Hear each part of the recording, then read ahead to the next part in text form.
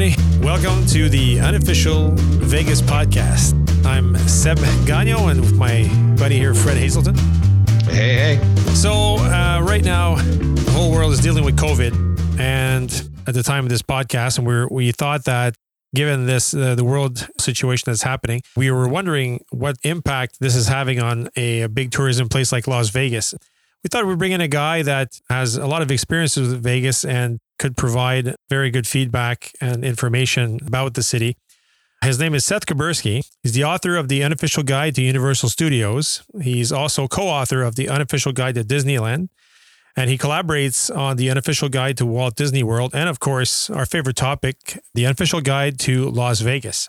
He contributes also to many magazines and podcasts. He's widely regarded as an authority on theme parks and attractions. Fred, you've known him for many years, right? Oh, yeah. Seth and I go way back. We've worked together on the Unofficial Guides, all the guides that you mentioned there. For years, we've walked the theme parks together. We've walked the Strip in Vegas together. Had lots of fun, told stories about all these destinations. And it's been great chatting with him over the years. And I thought he'd be a good reference for us to kind of dig into what future Vegas might look like once this COVID thing is all over. So looking forward to talking to him. Yeah, it's awesome. Definitely look forward to hearing what he has to say. So it looks like Las Vegas is going to be one of the first big cities that's going to get things rolling again, like get their economy back, come back out of hibernation. And I'm wondering if that surprises you or if you think that kind of makes sense for Las Vegas. It doesn't surprise me just because economically speaking, Las Vegas is right there with Orlando as a city that really doesn't have another economic base to fall back on other than tourism. If you don't get that tourism engine rolling, you don't have manufacturing or agriculture that's going to take up the slack. Right. Yeah, that's exactly it. So it sounds like it's going to be kind of a gradual process to get going. Is that what you've heard as well? I have, and it comes down to, it's definitely not going to be on one day, all the doors everywhere open. You're going to see, I think you're almost going to see a little bit of a game of chicken with the big chains looking at each other out of the side of their eye, waiting to see, who's going to bite first. Wynn, from what I've seen, has been the most proactive, and they put out a 24-page document explaining everything they're going to do in great detail. And some of the things that they propose are really going to kind of radically change the experience of going to a casino hotel. But they've definitely been very upfront about saying they had plans and saying right up front their plan that they need to flatten the curve of the economic downturn in Las Vegas. Yeah. What are some of those changes that you think are going to affect guest experience in the casino? Well, the very first thing that everyone is going to see is thermal cameras. And I think thermal cameras are going to become a way of life in America in the same way we got used to metal detectors after 9/11. Yeah. They're going to be aggressive with putting thermal cameras at pretty much the entrances of all their property, not just for people checking into the hotel, but your temperature is over 100.0. They'll give you a second chance, but after that, you're not welcome. Wow. They have very ambitious plans of how to do physical distancing in casino situations. I know you passed along that photo that you have of a sample poker table that has plexiglass shields in between each seated position. And a little banker's slot underneath to pass cards. And even then, I assume that now every card will have to be immediately disposed after it's been touched by someone. You'll have to have a brand new deck on every hand. Or maybe they haven't said anything specifically about how individual table game play is going to change. Yeah. Maybe they have. Like I said, it's a 24-page document, going down into everything from how they're going to do laundry, how they're going to take things out of your room. Like you're not going to find pens and things like that in your room anymore. Coffee makers, I believe, are going away. They're going to rely on Alexa for a lot of things like opening your drapes and your air conditioning instead of touching buttons when you're in your room. That's cool. it goes everywhere to, physical distancing in the restaurants. I'm looking here and seeing that slot operations, that there are going to be sanitizing stations everywhere. Slot attendants are going to offer to sanitize slots when they sit down in a machine, and all the slots are to be disinfected at least once every 4 hours. So, we'll see how that works in an environment where you have, people who are very picky about their favorite machine and, where they want to sit and if the thing gets hot and the 4 hours is up and now they've got to kick them out to clean it. That's not going to go over too well. You mentioned that poker table. That was a photo that I got from Seb. Seb, you got that from like Poker Canada or something that shared that? I forget where the source came from, but it's an interesting idea to do that. Mind you, what is that going to? I mean, the distancing is covered in terms of the plexiglass between the players, but my question is, and as Seth iterated, is what are they going to do with the cards and the chips? I actually just found the answer. I answered my own question. Cool. It is in section 10 of the document under table games operations. So the supervisors are to disinfect the game rails after each guest leaves and the chairs, disinfect the dice for every new shooter, disinfect any on-off buttons that you have to use, disinfect the exterior of the card shoe when entering a game and the interior of the card shoe when the game goes dead. Disinfect the outside of shufflers every 4 hours and the inside once per week. Roulette wheel, head, ball, dolly disinfected when a new dealer enters the game. All these things on and on. Every time a new dealer enters, you're disinfecting. So maybe once an hour, once every half hour, depending on how often they're changing out a dealer. And one of the things that I've heard is that they are looking at a maximum of 4 players at a table game. I'm seeing here. Yes, I'm seeing 3 chairs or guests maximum per table game.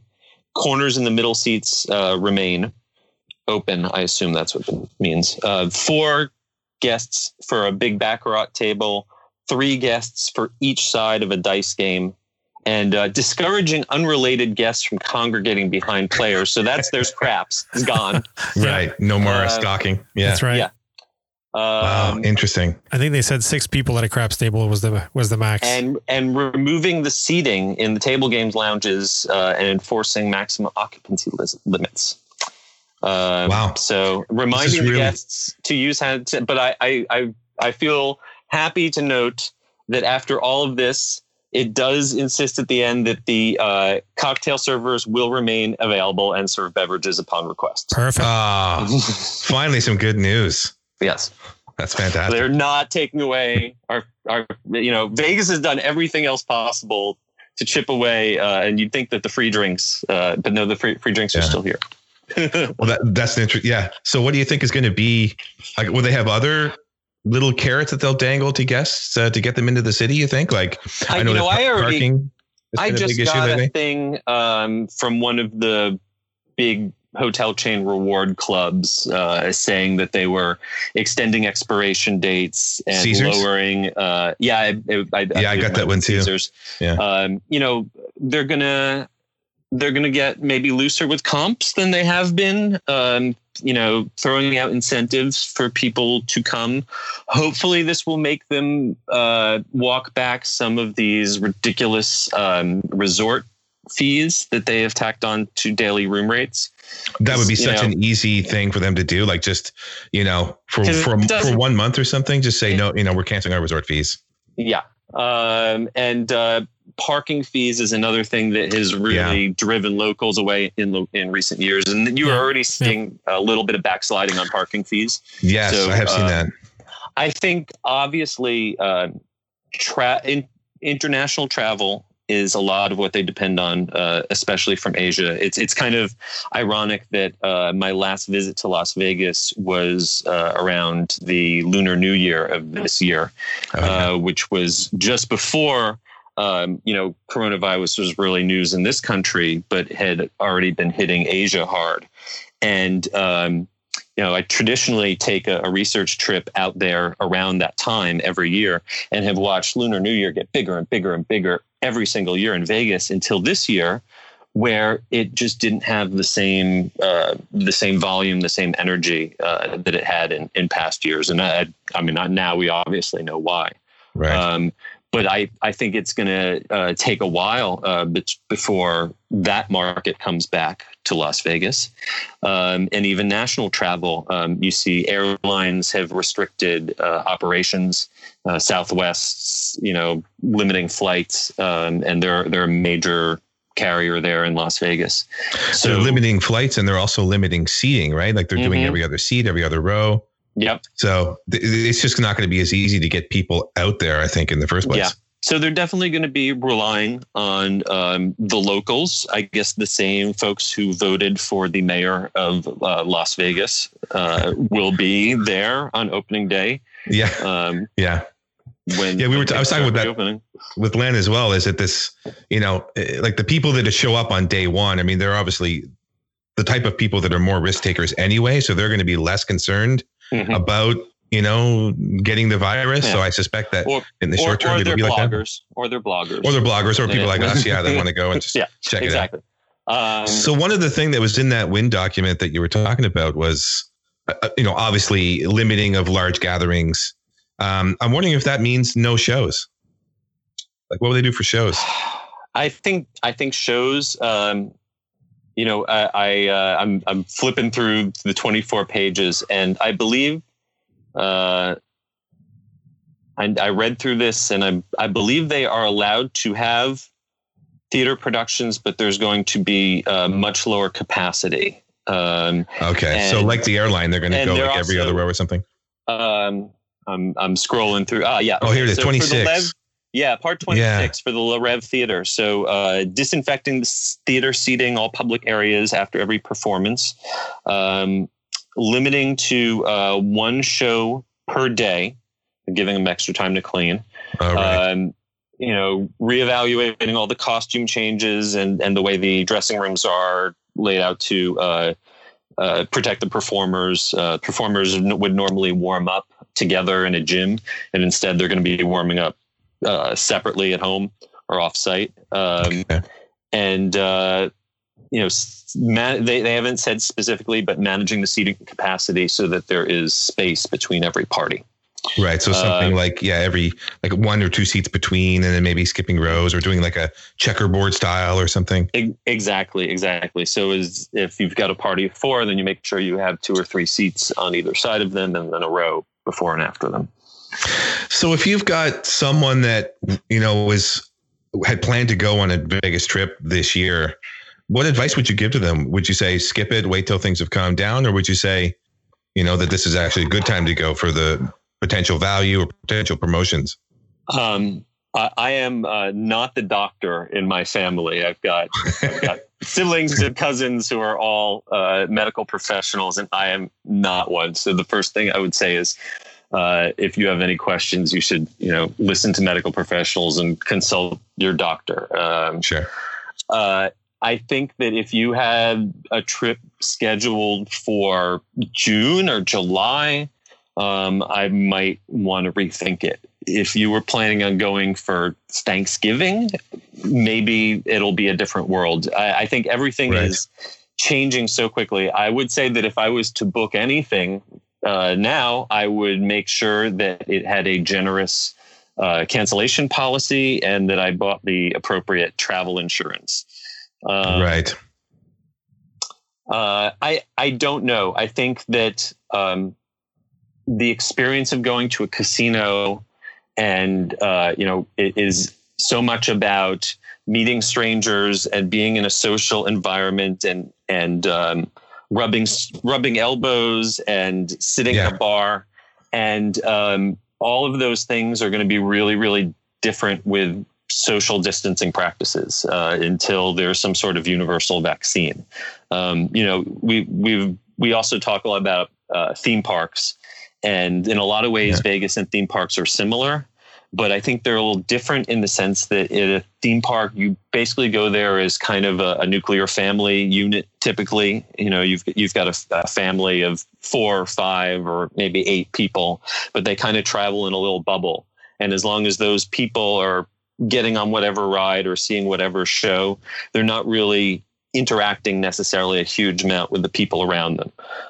Whereas Vegas, I feel like there's a lot more mingling between disparate groups of people that's kind of hard to avoid without fundamentally changing the Vegas experience. Right. It's going to be a real challenge, but they've, obviously they feel that they can't just sit on their hands for the rest of the fiscal year, that they've got to do something to generate revenue. Yeah, and judging by what we've seen from the locals, there certainly seems to be an appetite to get back to the Strip and downtown. So there's definitely going to be pent up demand. Have we seen in states and areas where they've opened beaches or restaurants? There's definitely demand for it. The question is how they will handle it if the numbers start trending in the wrong direction, because history kind of shows that in these sort of situations, there's an initial spike and then a lull and then a second spike. And I think that a second spike could maybe do more long-term damage to them than at first. Seth, what kind of revenue were the Golden Knights generating? I am honestly, I'm not a big sports guy. It took me a long time to realize when people were talking about them that they didn't mean the UCF football team out here in Orlando. But I in terms of sports, I can't imagine, the people who invested the money in that new Raiders stadium. For the Raiders, I'm sure they can't be happy to think about their inaugural season going up in smoke. No. Oh man. Yeah, that's right. They were supposed to open this season, right? I'm not sure of the exact date that was scheduled, but man.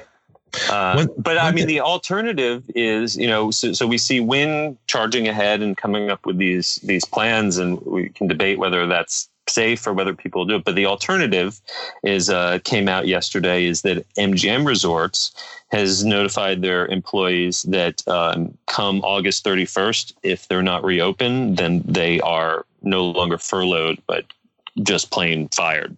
Laid off. That they've extended their health insurances through August 31st. They've gotten notes apparently saying that after that date they should not count on a job. It's grim. I mean, we could have a debate about executive compensation and stock buybacks and stuff, but it's obvious that a lot of these companies are not going to continue to pay people to be at home. And unlike, countries in Europe where the government will pay 85% of someone's salary, that's not happening here. Right.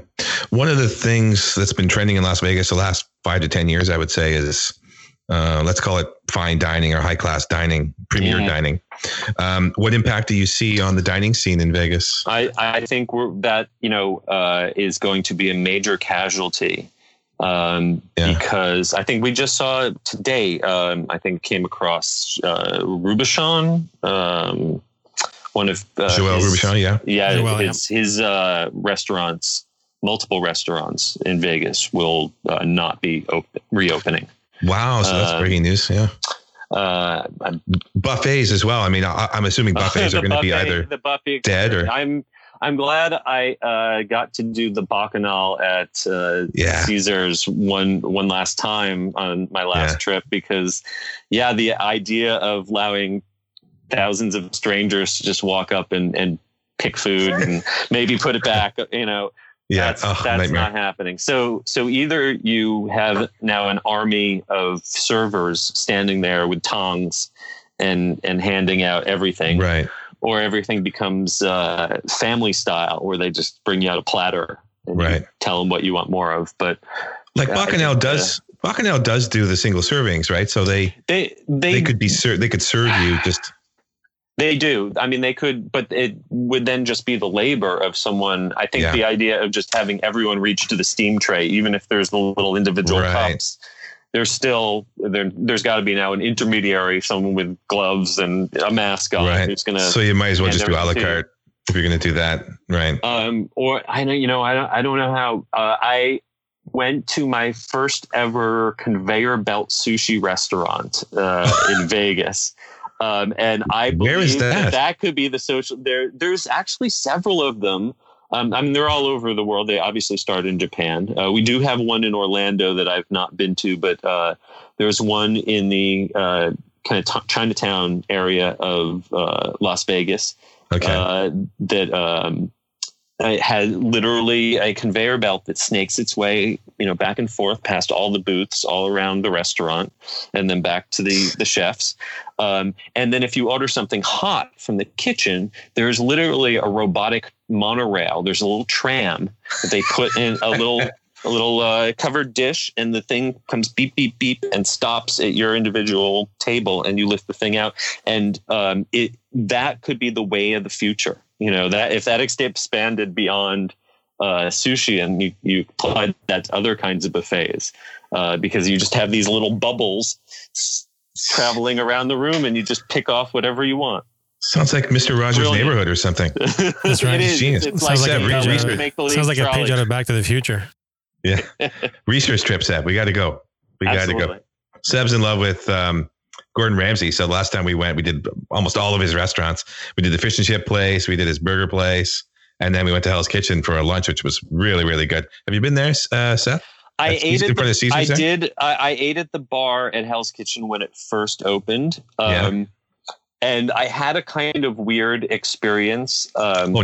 Where I ordered something and it appeared in front of me within about 45 seconds.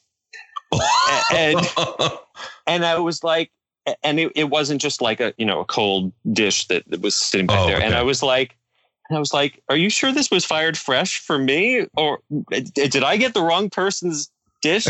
Because there was no way on earth that it possibly could have been, made to order 45 seconds out. And then the other thing I ordered just had something that I knew Gordon Ramsay from watching his show would have sent back. It was a couple of years ago. It was like a polenta that didn't set right or something, but it was the kind of thing that he was famous on Hell's Kitchen for cursing someone out over.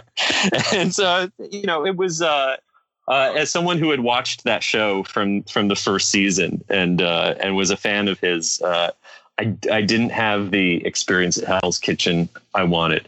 I wanted to be a little bit more theatrical. I thought it would have been better as like dinner theater if they had staged a fight every 15 minutes or so. That would have been great. Made the chefs have to do a little competition, Line them up, yeah. I've always wished that someone would invest in an Iron Chef restaurant. Yes. Oh, that would be cool. Where, they could stage a mock competition and then you could get to eat what they were. And Vegas would be the perfect place to do something like that, right? You could sell tickets. 100%. Sure. But I did like Gordon Ramsay's burger with missing a vowel. That was a solid burger, and the fries or the chips were first rate. And the milkshakes, the creme brulee milkshake. I'm lactose intolerant, so I'll take your word for that one. Yeah, take my word for it. Seb, am I right? Come on. Oh my God.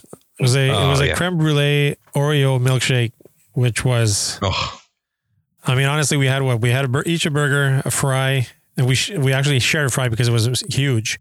And then we each had a milkshake, and it felt like we were eating 4 hours at a buffet. I mean, we were. and we did. Yeah. We sat at the bar there too, which was great. We just kind of chatted with the servers and stuff. And then she brought some extra sliders at the end of the meal. She's like, you guys want these sliders? We're like, yeah. We'll take them. They were good too. Well, you have to try it. You're at a Gordon Ramsay restaurant, so you're like, okay, well, these sliders are going to be good.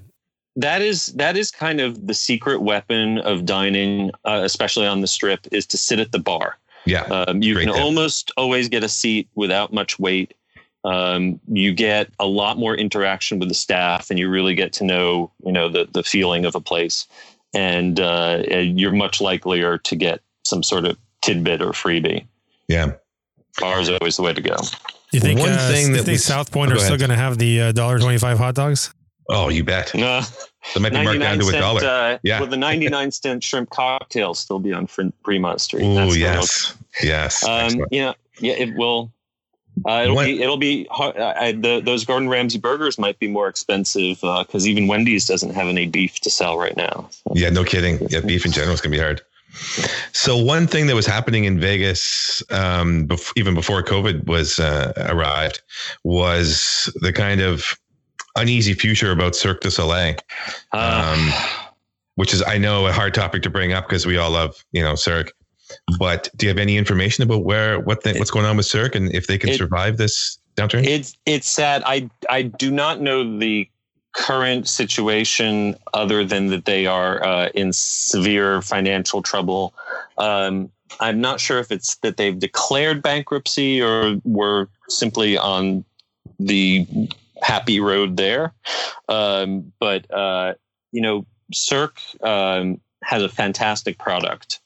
But I think that they overexpanded, and when they kind of got involved in this venture capital leverage buyout that led to taking over Blue Man Group, I think they got too big too quick, and they had some their latest show on the Strip, Run, did not work the way they wanted to. They invested a lot in that show and it did not hit.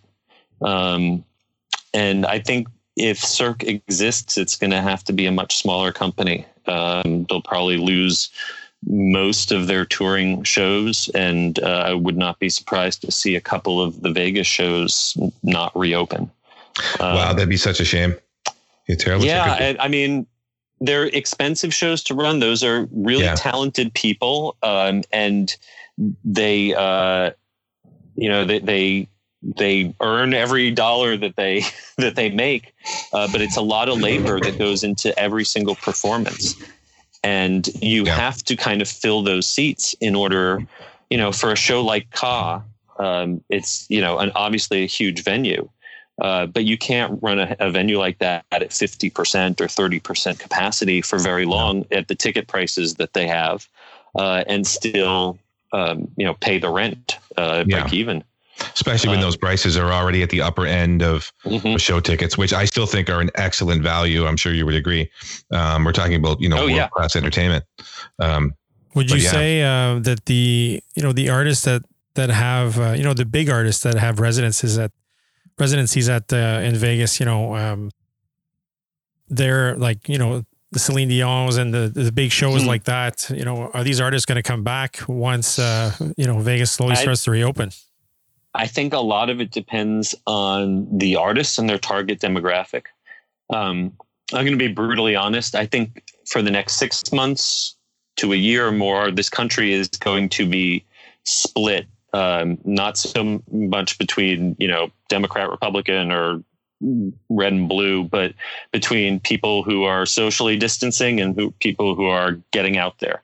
And I think that it's going to be kind of a culture war, and that people are going to take sides. And if, you have an artist whose core demographic is falling on the side of, staying in, and then, maybe a residency is not going to be what they're going to be doing. Whereas you have someone who appeals to people who are buying concert tickets again where they can and spending money, then I think that the artists will ultimately follow the dollar.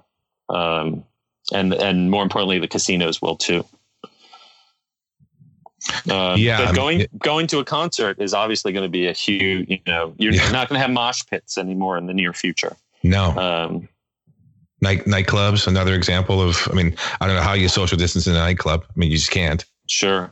Well, we were already kind of going towards the private, bottle club, private table, bottle service, VIP booth. The latest thing in a lot of new places has been the private karaoke rooms. So, you're going to see nightclubs that are designed for like you and your 8 friends to have their own little private nightclub. experience, and be isolated from the masses. But you and your 8 friends, I guess, can hang out in a closet together. What's the status of the unofficial guide itself? What are you guys doing for updates in the book this year? We did all of our, research and writing, and we're well into production for what would be the 2021 guide when all of this hit. And obviously, it's going to change the world that's out there. All I can say is right now we're like the rest of the world. We're in a holding pattern. So, we are still working on the 2021 guides, but we're not setting a publication date until we know, what's going to be reopening and what the experiences are going to look like. Obviously, it's hard enough doing a podcast or running a blog when you're in print and you're, putting ink on dead trees. No matter what you do, the second you write something down, it's already out of date. But this is an extraordinary situation. So, we're kind of holding off and not making an official announcement of when the books are coming out until we know that they can be relevant and useful to people. Yeah. I mean, and I know from personal experience that one of the things that we try to do with the unofficial guide is, predict what's going to happen. And I mean, this was something that we could not predict. No, we did not see this one coming. No. And we also, even now that it's here, it's very difficult to predict what the next 8 months is going to look like. I mean, we just don't. We just have to wait and see. It's going to be a moving target. And even if things seem to go back to some sort of version of normal for a while, then it could always backtrack. I think that's everyone's life, outside of Vegas, outside of writing travel books. I think we're all getting used to the idea of the best laid plans. Yeah. When do you think your next trip might be? Oh, I hope that by next February, that this will all be a distant nightmare, and I'll be able to get there, if not before then. But honestly, I personally probably will not get to Vegas in 2020 again. Yeah. My focus is going to be on the theme parks because I do the unofficial guide to Disneyland and Walt Disney World and Universal Orlando. So that's, it's been very strange. This is the longest I've gone without visiting a theme park since I moved to Orlando in 1996. Getting shakes? Yeah. A little bit of withdrawal. So, and as soon as... and that's very much like the casinos. That's going to be a slow ramp up where we're going to see things like Disney Springs, the restaurants and stores opening, very shortly after this recording. And California, in the case of Disneyland, is looking like they're going to actually, I don't want to say forbid, but are they not passing a guideline saying that they have 4 phases and theme parks would not open until phase 4? Well, they were very purposefully non-specific about which category. They listed many things, and I'm sure that they were aware of the existence of theme parks. And they deliberately did not spell out the theme parks were in which phase they're in. Now, a document came out of San Diego where the theme parks down there, which I believe includes SeaWorld and Legoland, have issued a statement where they consider themselves part of phase 3. Okay. And issued guidelines that they plan on following when they reopen. And it looks like they are aiming for July. I think that California will reopen after Florida just because of the political realities and who our governors are. But we've probably all heard noise about Disney not reopening until 2021. I don't think that's realistic in Florida. I think Florida is going to be open before 4th of July. Mm-hmm. But Disneyland, late summer, even fall wouldn't surprise me. But the issue too is, what's the percentage of people that are coming from international destinations to go to Disney? Same for Vegas. So if the borders are not open, which at this time, obviously they're not, then regardless if they're open or not, it may not matter if the borders are still closed. Yeah. Walt Disney World does rely on international people, both for the guests and for labor. I don't think good point, I don't believe Epcot will reopen until 2021. Simply because they have dismissed their college program and their international program.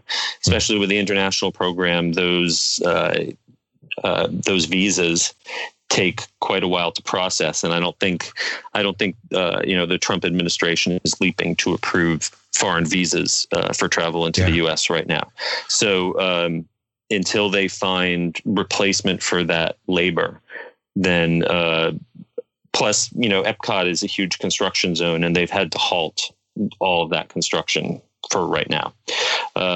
So it would make financial sense not to spend the effort and the staffing to open 4 parks when you really can't attract an audience to fill 2 or 3. Yeah.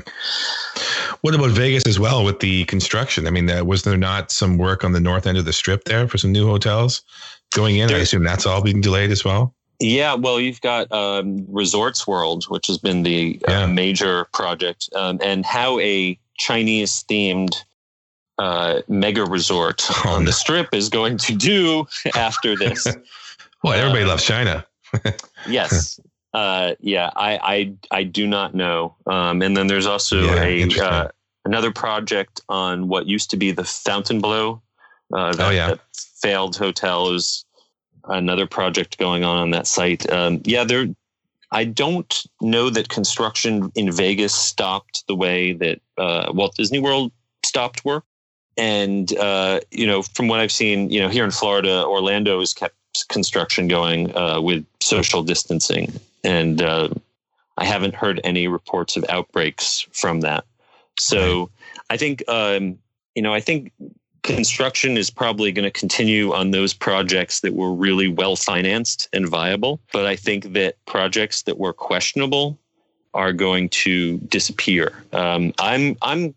I've got some concern in Vegas for some projects that were kind of creeping towards the finish line, and now I'm wondering if they'll ever cross it, like Area 15, which is where Meow Wolf, the famous art collective from New Mexico, they were a major part of this big facility that Meow Wolf is this highly interactive walkthrough experience where you're crawling through things and touching things and pressing buttons. It's sort of like a interactive theater meets an escape room meets children's science museum, hands-on science museum. So how you do something like that?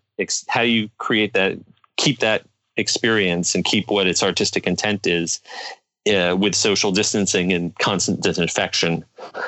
I don't understand. I can't envision that. And then the rest of the complex is, things like virtual reality. How eager people are going to be to put someone else's VR headset right up against their face. Yeah, no kidding. And sweating, no matter how well they tell you that they've disinfected this face piece, it's like wearing someone else's scuba mask. So, that's true. Those kind of experiences, even though they were really, really hot and really popular 4 or 5 months ago, now I don't know if people are going to be rushing back to those.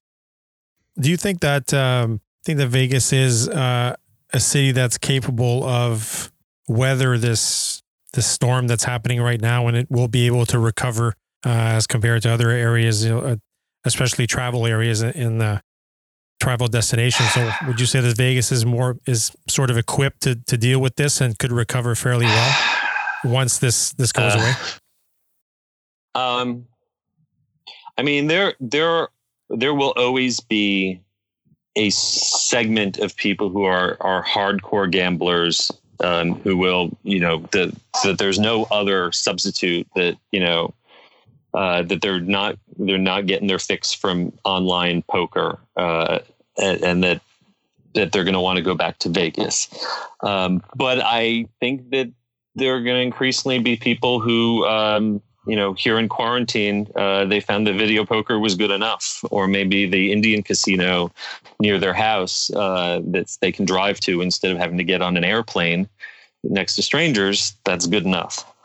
I think Vegas is going to have to lean hard on their locals. And I don't know if the local population, then it becomes a matter of passing a dollar around in a circle. Everyone in Vegas can't be the ones dropping money at the tables, because someone's got to be making the money and bringing it into the town. That's right.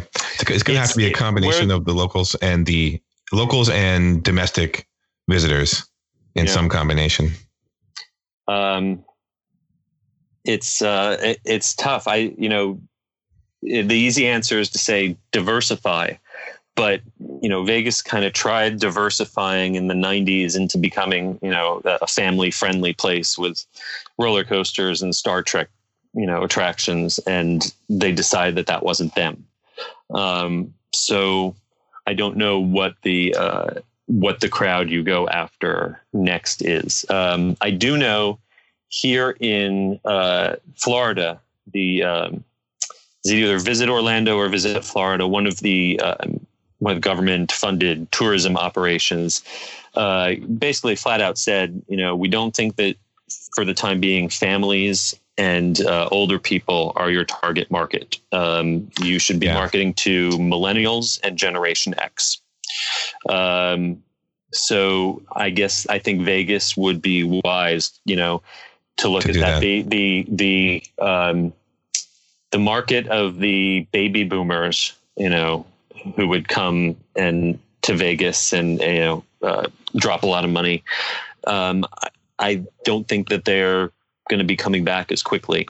And millennials and Gen X's are a lot more dollar conscious than the older generations might have been, especially with vacation spending. So I don't think that, when Vegas comes back, they're going to have to find forms of entertainment and attractions that will appeal to that demographic and that are still socially distant and safe, because they're not going to be able to rely on the casino income to the same degree, I don't think. Right. That's my gut. Yeah. Seth, since the year 2000 until now, we've gone through 9/11. We've gone through the crash of 2008. There's been another housing bubble, a few economic recessions. How does this compare in terms of its impact on Vegas, do you think? I think what we're going through now is going to be the worst thing that any of us lives through in our lifetime, unless something even worse happens after this. Yeah. I mean, I think that you would have to go back to the Great Depression to equal the impact of what's happening. And I think it's, I think we're kind of unique maybe at this point of history that, we have so much communication and so much information that we're so self-aware of the fact that we're, going through this, that it makes it almost surreal that, we keep saying that, oh yeah, this is the beginning of the apocalypse, and almost like it's a joke. But, I don't think Vegas is going to be immune. No, there's no doubt about that. But the one thing I would say is that people like us, like Seb and I, one thing that you can do in a situation like this is plan your next trip, even if it's for a few years down the road. So before we let you go, I want to do kind of a rapid fire Vegas favorites. Give me your favorite hotel in Vegas. I'm going to go with a sentimental favorite. It is by far not the best hotel, but I spent an entire week in a suite at the Rio for a friend's bachelor party, and I feel like I am personally, maybe genetically bonded with Nice. That room and that property. What about favorite casino? I gotta say, I don't gamble. Fair. I probably put down a total of $20 over the past 5 years in gambling. Good for you. Nice. Grand total. So I'm going to pass on that one. Sure. Favorite restaurant? Ooh. And it could be 99-cent shrimp cocktail all the way to Robichon. My favorite restaurant almost doesn't, I don't think really exist the way it was anymore, which was in the Californian, the Redwood Grill, where you could go and get a massive porterhouse. I believe the venue still exists, but they used to have a secret menu. Yeah, the signage is still there. Massive porterhouse steak and all the trimmings, and sit in this giant booth and really, feel like you were back in the 1950s. Cool. And I got to eat there on a couple occasions with Bob Selnier, who's the creator of the Unofficial Guide to Las Vegas. And it's such a quintessential Las Vegas experience. I bet he brought you to the prime rib place at South Point too, didn't he? We actually did not eat. He's told me he always about brings it many me there. times. Yeah. He's gone there with other people. He's told me, I'm going to meet so-and-so down at South Point. And usually I'm sent off to see some really terrible show. Yeah. Some 2.5-star magic show. Yeah. Speaking of that, what's your favorite show? Favorite show in Vegas? Love. Oh, the Beatles, Love, Cirque du Soleil. Yeah. Excellent. I got to bring Seb to see that. He hasn't seen it yet. Okay. Last one. Favorite tip to give to first-time Vegas visitors? Make it short. There's really no reason that a sane human being should spend much more than 72 hours in Las Vegas. Yeah. Don't try to cram everything in. Take it in a few bites and, leave something for the next time.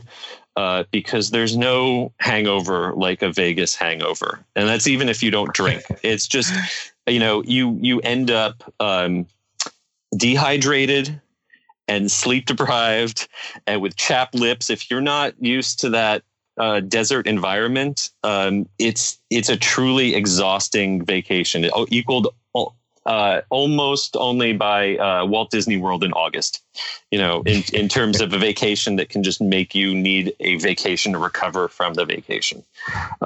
So I would say there's a lot of great stuff to do in Vegas, and don't try to do it all. Good tip. Thanks so much for doing this. I really appreciate it. Yeah, thanks very much. My pleasure. Yes, we should do it again.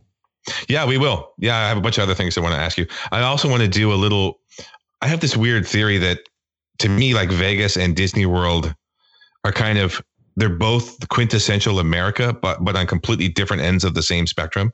Mm-hmm. Where it's like they're both not the real America, but they both give you kind of this huge influx of Americana when you go there. I mean, there's nothing more American than Main Street, and there's also nothing more American than, the Vegas Strip.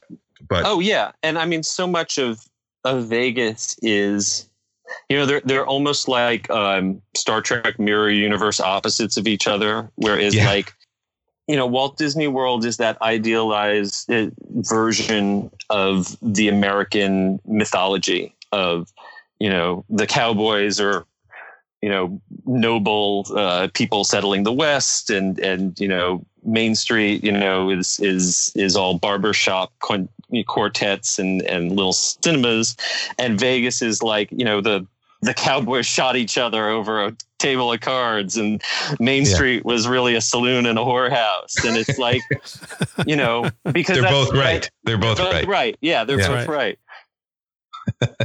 Awesome. Well, thanks so much. Yeah, we'll certainly be in touch. We got to do this again. That was cool. Absolutely. All right. Thanks so much. Take care. Thanks, Stay Seth. safe. We will. See you. Cheers. Bye.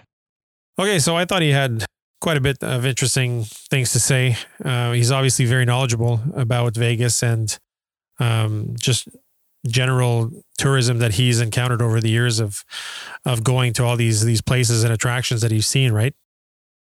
Oh yeah, and he's been around long enough, well, like I have as well, where we've seen these places go through economic turmoil and all kinds of, issues. And I mean, his opinion is a little bit on the dire side, I would say. I mean, Vegas always has a way of bouncing back. I mean, even when the city center, $10 billion expansion went up, it was bankrupt before it ever opened its doors. And yet now it's one of the kind of, central places for the Vegas Strip. So, I mean, over time, long term, I think Vegas is probably going to bounce back fine. But he might be totally right that in the short term, it's really, really bad. I think so. And given where he lives as well, down in Florida, it's that he's might be looking at scenarios a bit differently than what we're looking at up here in Canada. So, but all good stuff, I thought. Great interview. It was good. Yeah. The one thing I'm curious about is I'd love to hear from people that are listening to this podcast what their opinions are about going on their next trip. Because I'm kind of torn. Like for me, I'm thinking, part of me thinks, well, yeah, as soon as it's open for business, I want to get there and check it out. But of course, the other part of me is saying, nah, it's just wait, just wait it out until things get a little bit back to normal. So I'd love to hear from our listeners to see what they plan to do for their next trip. For sure. If you're listening and you have any questions, you can definitely send them in to us at questions@unofficialvegaspodcast.com. And you can also find us on Twitter, Instagram, Facebook, and use the hashtag UVP questions. So that wraps up our show for today. Thanks for tuning in and listening. And until next week. Or next time. Whatever. Sounds good. We'll see you. I'll see you later.